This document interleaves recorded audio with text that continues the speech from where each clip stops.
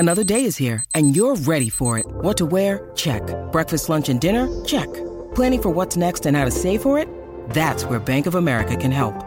For your financial to-dos, Bank of America has experts ready to help get you closer to your goals. Get started at one of our local financial centers or 24/7 in our mobile banking app. Find a location near you at bankofamerica.com/talktous. What would you like the power to do? Mobile banking requires downloading the app and is only available for select devices. Message and data rates may apply. Bank of America N.A., member FDIC.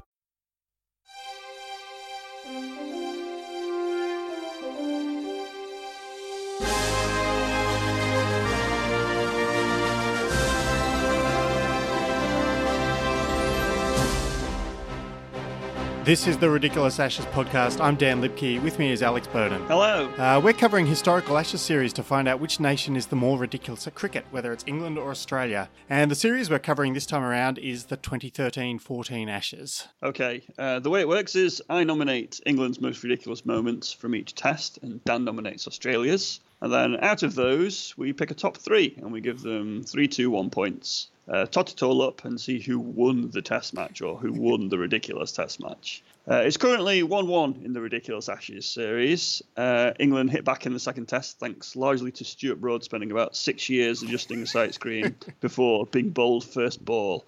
And that was the climax of a crazy over for Mitchell Johnson, earned him 2 points in its own right, with Ben Stokes' first test wicket being negated by a no ball, rounding out our top three. Now on to the third test at Perth. Dan, if you could give us a summary of how the actual cricket panned out, please. Yeah, so in actual cricket terms, Australia were 2-0 up in the regular old Ashes. They'd won, as you mentioned, comfortably in both Brisbane and Adelaide. So in the third test at Perth, they batted first, and they stumbled a little bit to 5 for 143, but they recovered to 385, thanks mostly to a century partnership between Brad Haddin and a young Steve Smith, who made 111.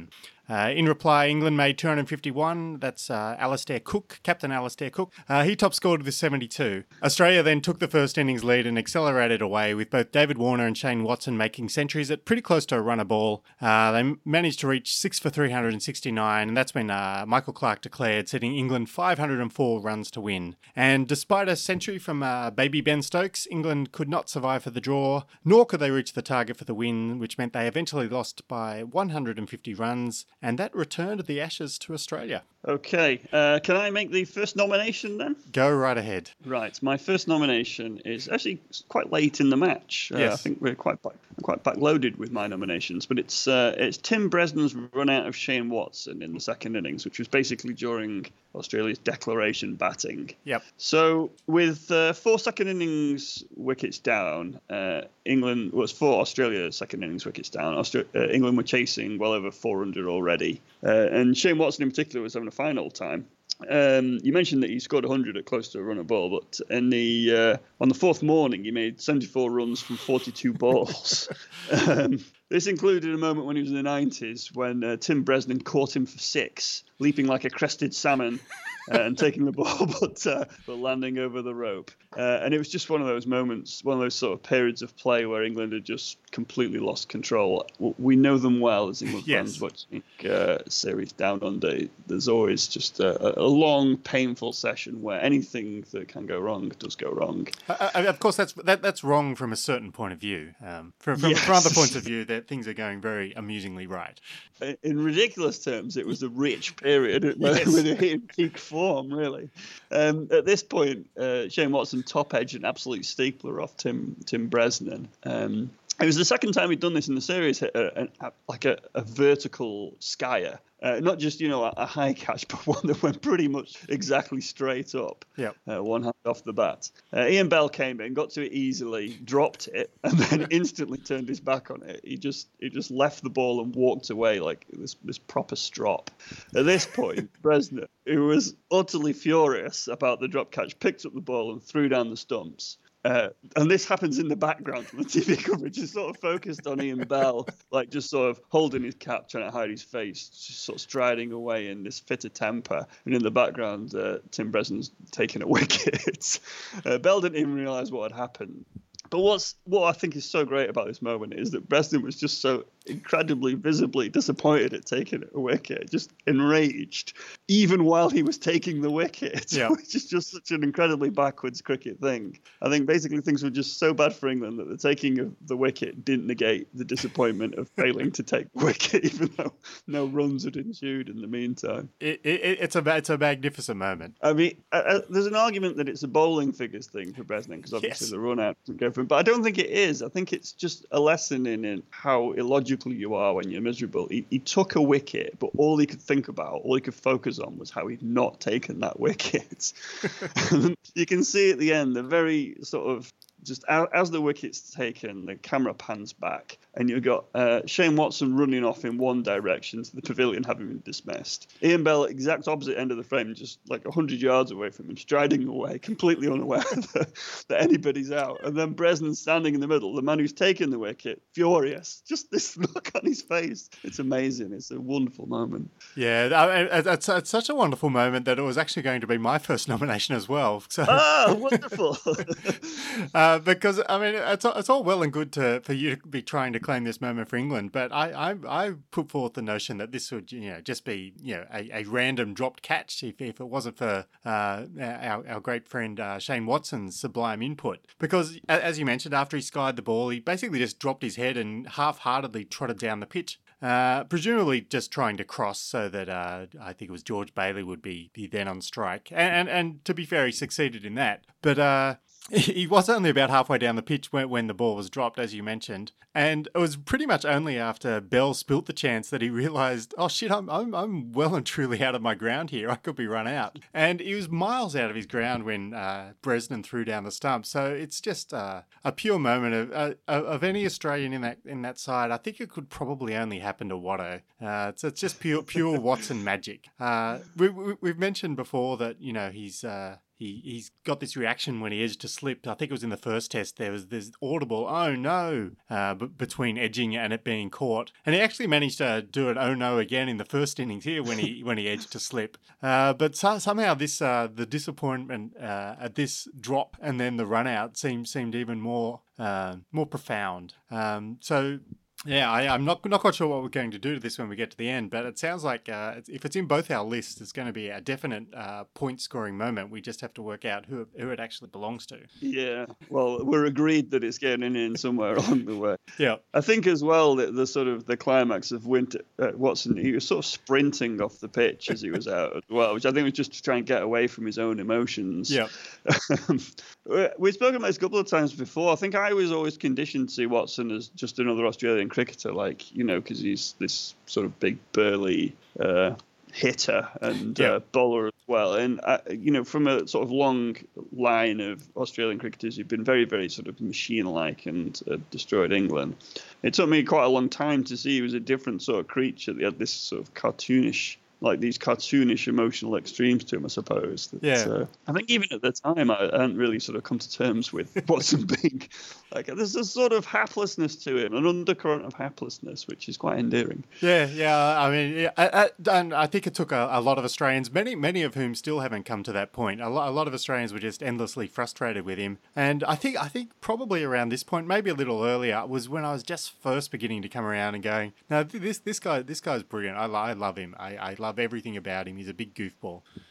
It's why it's good to go back and look at these things, because once you've sort of got a feel for somebody, you see their earlier exploits in a different light, don't you? I mean, Stuart Broad was the same for me. For a long time, I barely remembered Stuart Broad, and then after a while, I realised this guy's a comic genius. He's working on a whole other level. What have I missed? What Broad moments have I missed in the past? Okay, well, my next nomination, it's another one which is probably maybe a little bit of a tussle between us as to who's responsible. It's James Anderson conceding 28 runs in an over. This is part of the same, this is shortly afterwards. This is all part of the same absolute annihilation of, I don't know what period this took. It was all in the space of a morning, I think. Yeah, it was pretty much the fourth morning, I think. So Australia at this point are 475 ahead, and George Bailey just started lining up the boundary every single shot, one way or another. This is actually the most expensive over in Test history.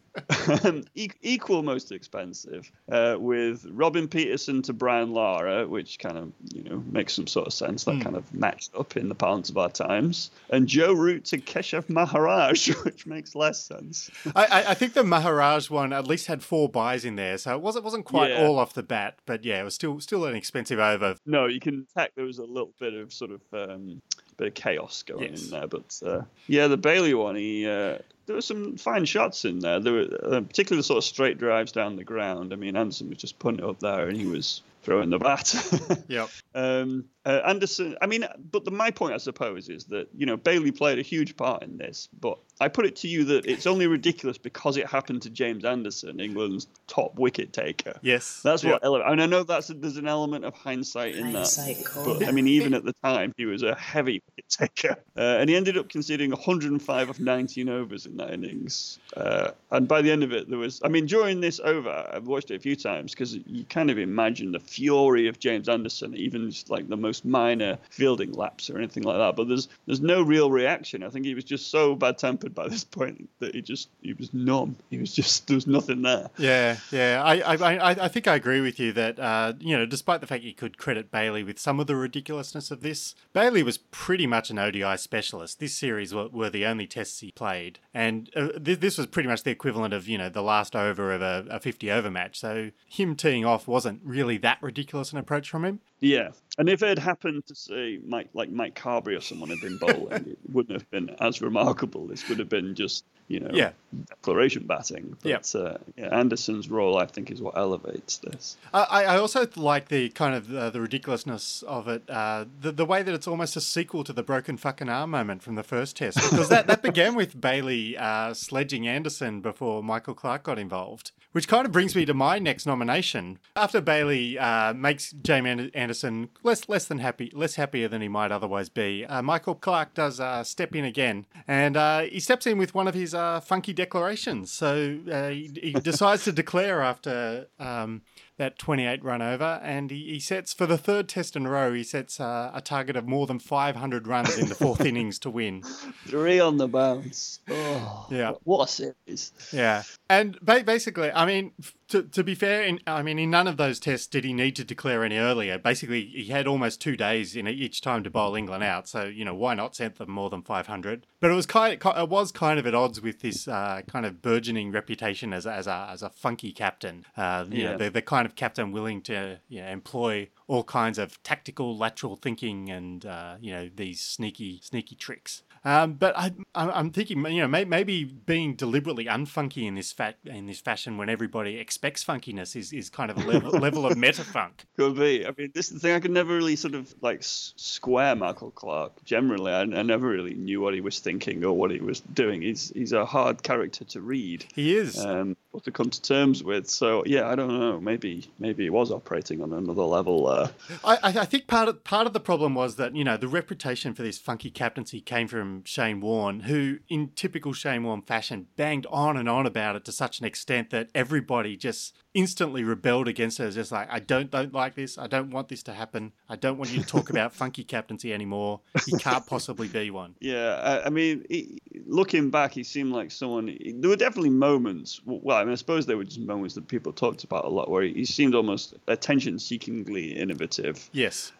But you can't blame him for setting the opposition over 500 to win when there's plenty of time. I don't blame him, but I do think it's funny. Yeah, it's very funny. I think the other kind of one of my favourite stats about Michael Clarke, because I wrote about him last year in my book, The 50 Greatest Australian Cricketers of the Last 50 Years. Available in all good bookshops now. Yes, definitely.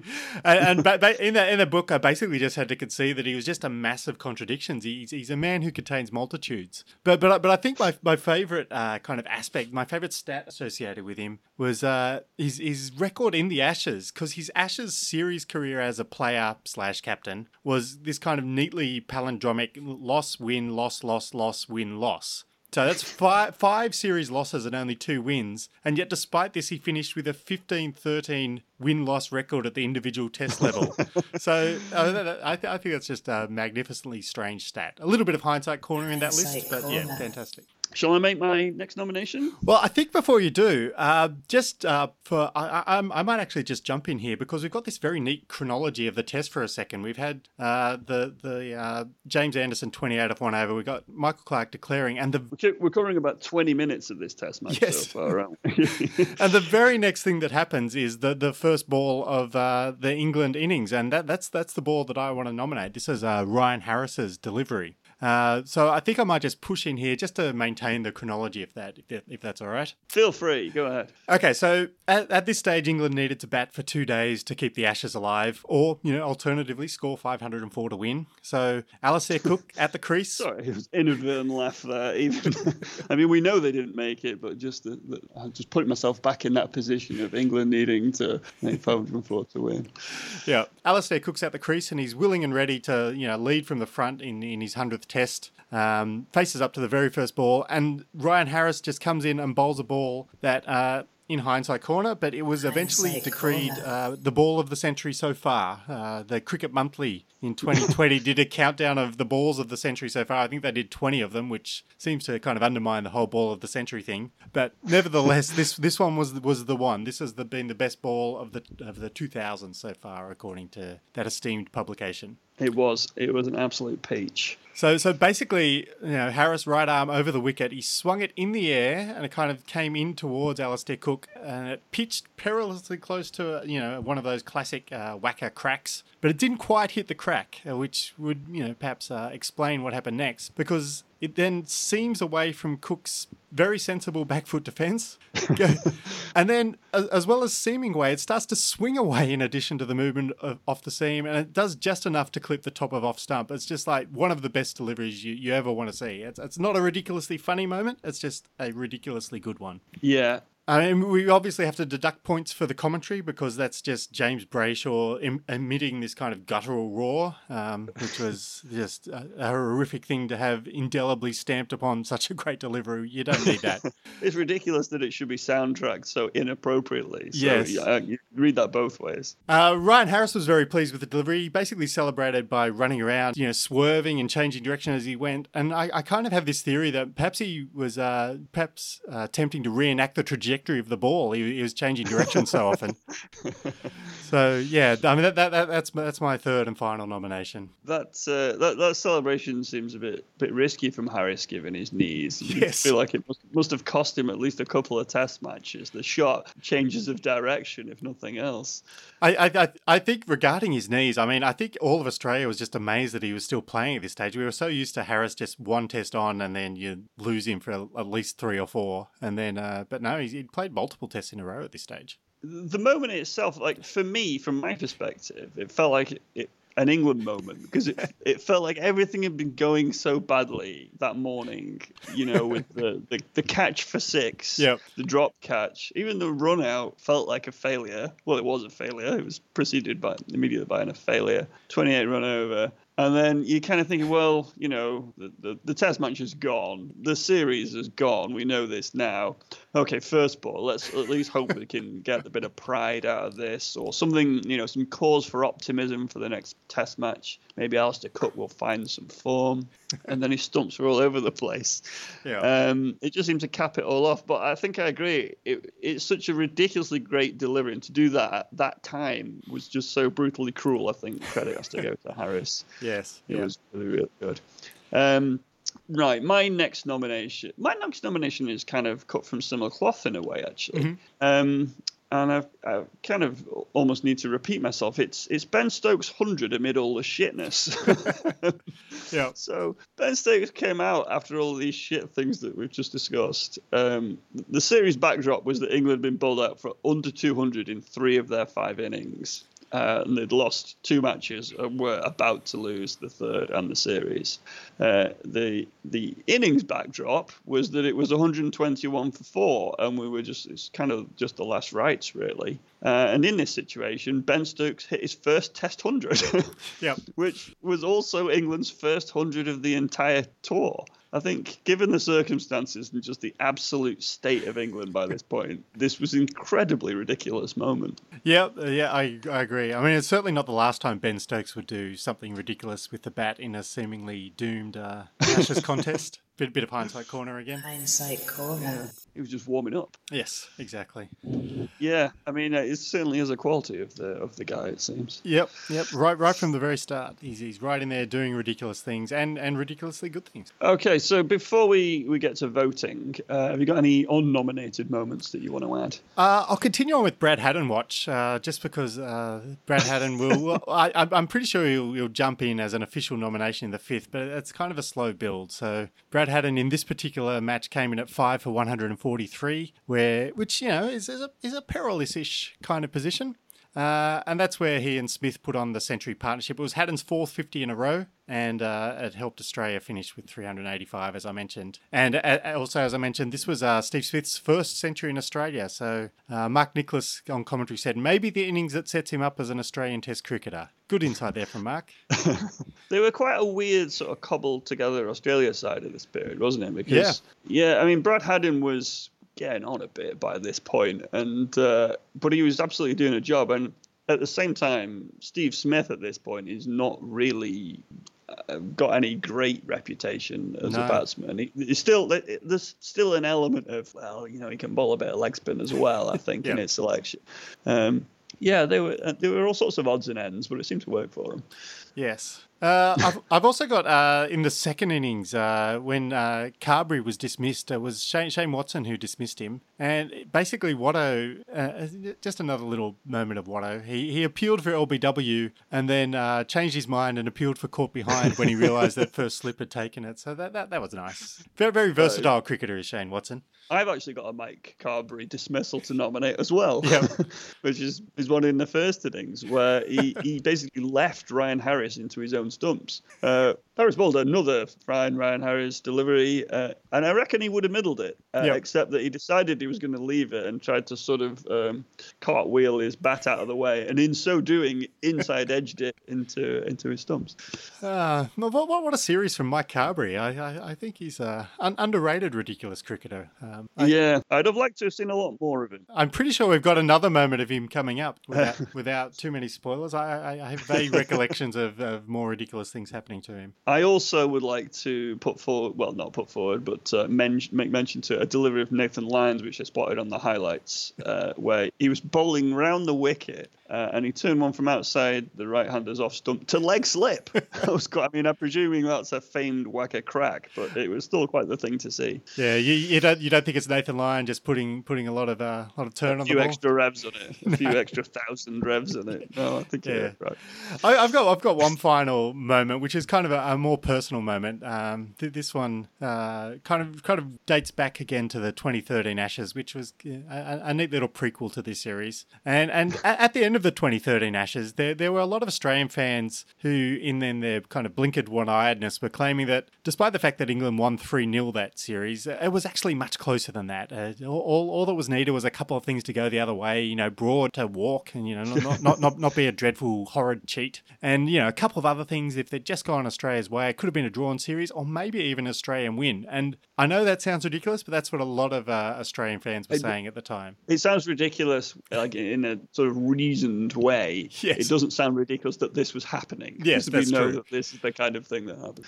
Yes, but anyway, regardless, it still annoyed me sufficiently. This is when I bought the domain whohastheashes.com, and I kind of made it say in big bold letters England, and that was kind of my definitive statement on the issue. To be clear, that's basically the whole website, isn't it? Yes, not quite the whole website, as I'll reveal the back half of this story, but it's 90% of the website. Just one word, England at this stage, and that was basically my definitive statement on the issue. It's just like if someone started talking this kind of nonsense, I would just reply with whohastheashes.com as the final statement. And that kind of meant that after this test, the third test where Australia had officially regained the Ashes, I had to log in, do a bit of a website update of one word being changed. Labor-intensive website, this, yes. isn't it? So I changed it to say Australia in equally big letters, and posted the link to my Twitter account, and it was quite a popular tweet, that one. It went sufficiently viral that because the one other thing that I did have on this website was a tiny little Google ad at the bottom, and I made $165 in one day from Google Ads that day,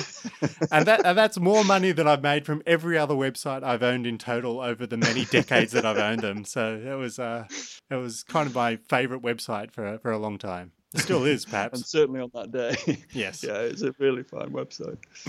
All right. So we're going to get onto the votes here. Yeah, this seems a bit more tricksy than usual. It does. Pick these apart. There are a lot of joint efforts, really. It is. I think it's it's kind of touching in a way. I think the fact that there's so many moments of ridiculous teamwork. They've just put the petty rivalry aside and they've just put on a show of nonsense, working together as much as they possibly could. It doesn't feel like a good-natured collaboration, No. though, does it? No, lots of anger and annoyance in there. I think the Watto run out, regardless of who we go with, pretty much has to be in there, given that we both nominated, right? Yeah, definitely. I feel like I think the Bresnan part particularly, I think the Bresnan-Bell reaction to it is my favourite element of it. But I think the Bresnan bit particularly, just the sheer nonsense of being disappointed at not taking the wicket that you are taking at that exact second is an exceptional thing.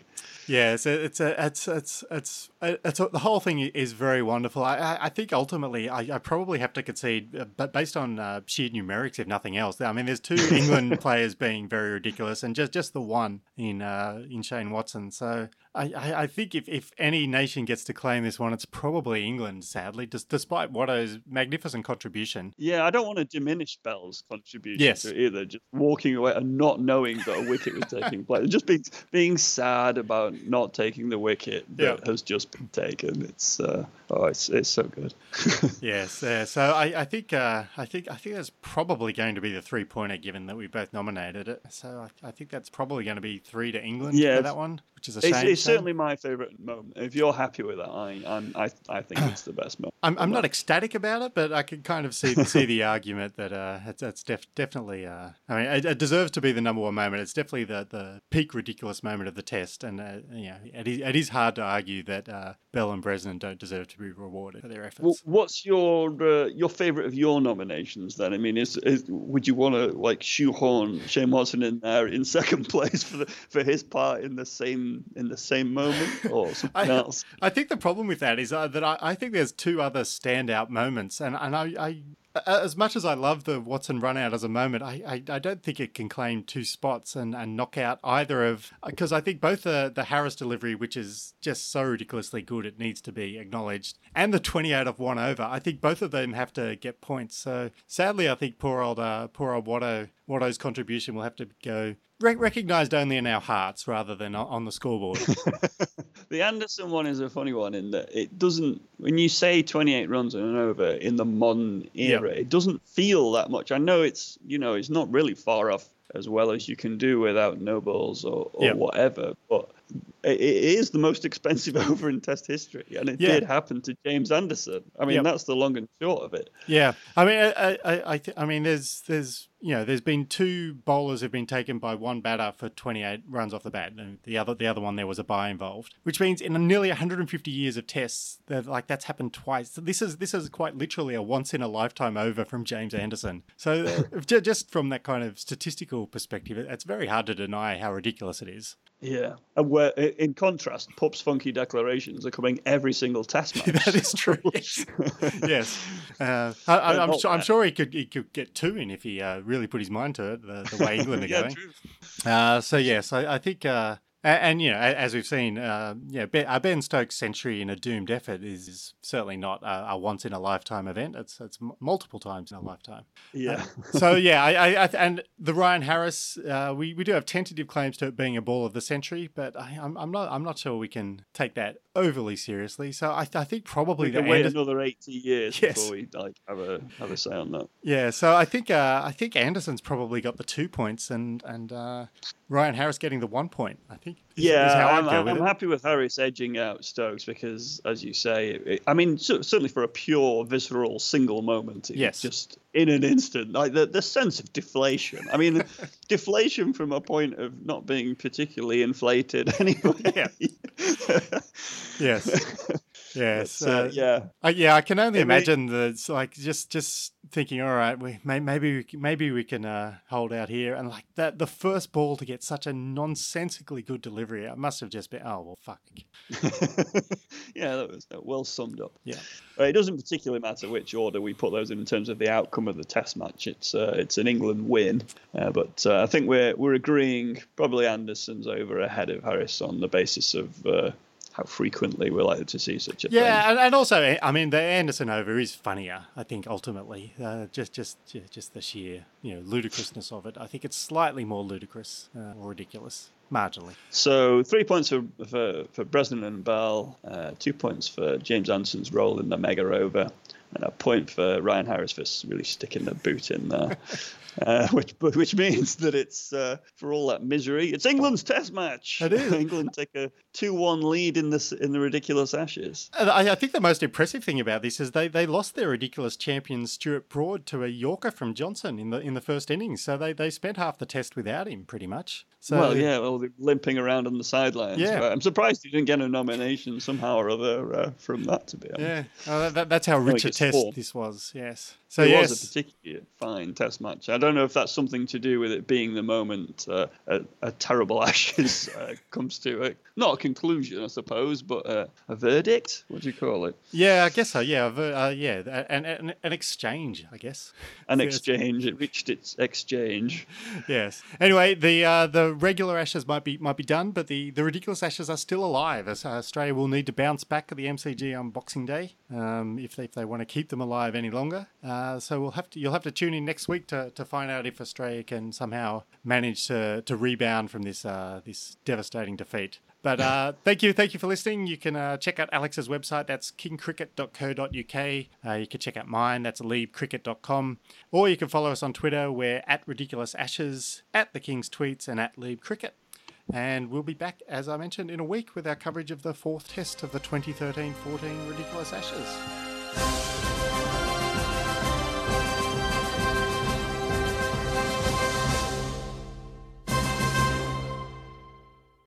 Sports Social Podcast Network.